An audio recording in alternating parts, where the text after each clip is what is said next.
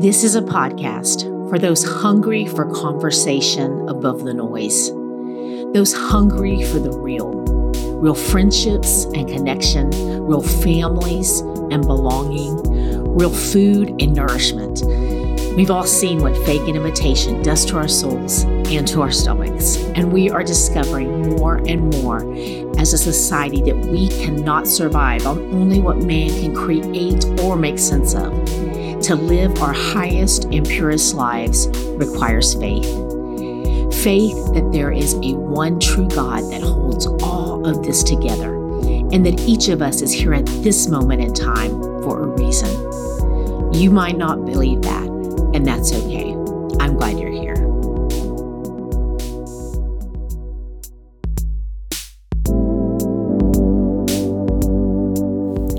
Happy Friday, friends, and happy February 1st. You know, it's hard to believe, but here we are, day one of month 2 of 2019. So how are you? Are you loving life? Or are you struggling? You know, wherever you find yourself today, I am so glad that you are taking the time to listen today. And my hope is that with your ears and more importantly, your spirit, that you will hear something today that will help lighten the load that you're carrying, as well as speak hope and life into your soul.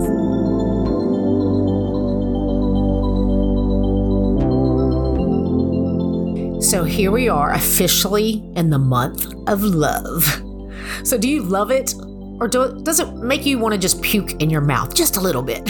I mean, we barely get the Christmas trees up, and then the red hearts and the love signs are all over everywhere.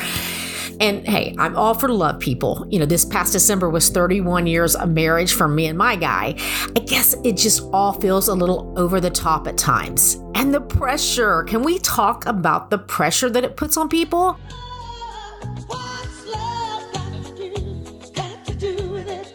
Here's a couple of scenarios to kind of explain what I'm talking about.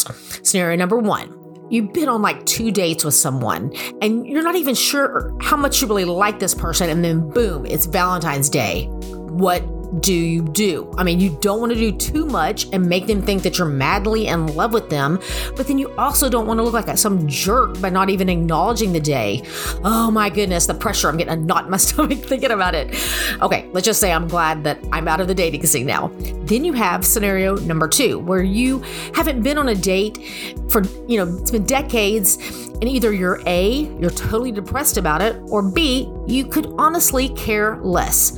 Either way, A or B, you have to deal with the love month with your friends, your coworkers, whoever is breathing around you. So let's talk about it. I'm going to be honest with you. I've had issue with the word love for a few years. I guess it's just really bothered me how easily the word was thrown around and used with people with no real understanding of what it means to really love someone, or for that matter, what it means to be loved by someone. Love doesn't equal red hearts or flowers or chocolate. Well, maybe chocolate. But and it doesn't always involve ooey gooey feelings about someone. I mean, most of the time it doesn't. I mean, love is so simple and it's oh so hard. And we're going to dive deep into love this month. But today I want to leave you with some of John's words about love from the book of 1 John in the Bible. We're going to be looking at several verses from chapter 4 this month, but I just wanted to share a few of those verses with you today.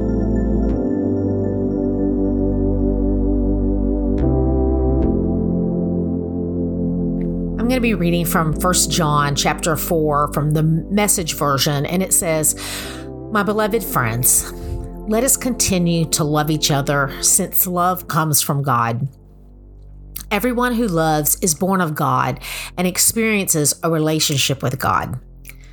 The person who refuses to love doesn't know the first thing about God, because God is love. So you can't know him if you don't love. And this is how God showed his love for us. God sent his only son into the world so we might live through him. This is the kind of love we're talking about. Not that we once upon a time loved God, but that he loved us, and he sent his son as a sacrifice to clear away our sins and the damage that they did to our relationship with him. My dear, dear friends, if God loved us like this, we certainly ought to love each other. No one has seen God, but if we love one another, God dwells deeply within us, and his love becomes complete in us. Perfect love. This is how we know we're living steadily and deeply in him and he in us. He's given us life, from his very own spirit. God is love, and when we take up permanent residence in a life of love, we live in God and God lives in us. This way, love has the run of the house, becomes at home and mature in us, so that we're free of worry on Judgment Day. Our standing in the world is identical with Christ. There is no room in love for fear. Well-formed love banishes fear.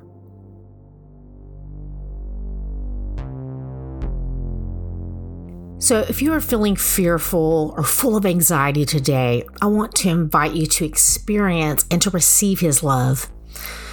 You know, my prayer and hope for you is that as you're heading into this weekend, that you will make time to rest in this love, to rest in the fact that you are loved in this moment exactly as you are.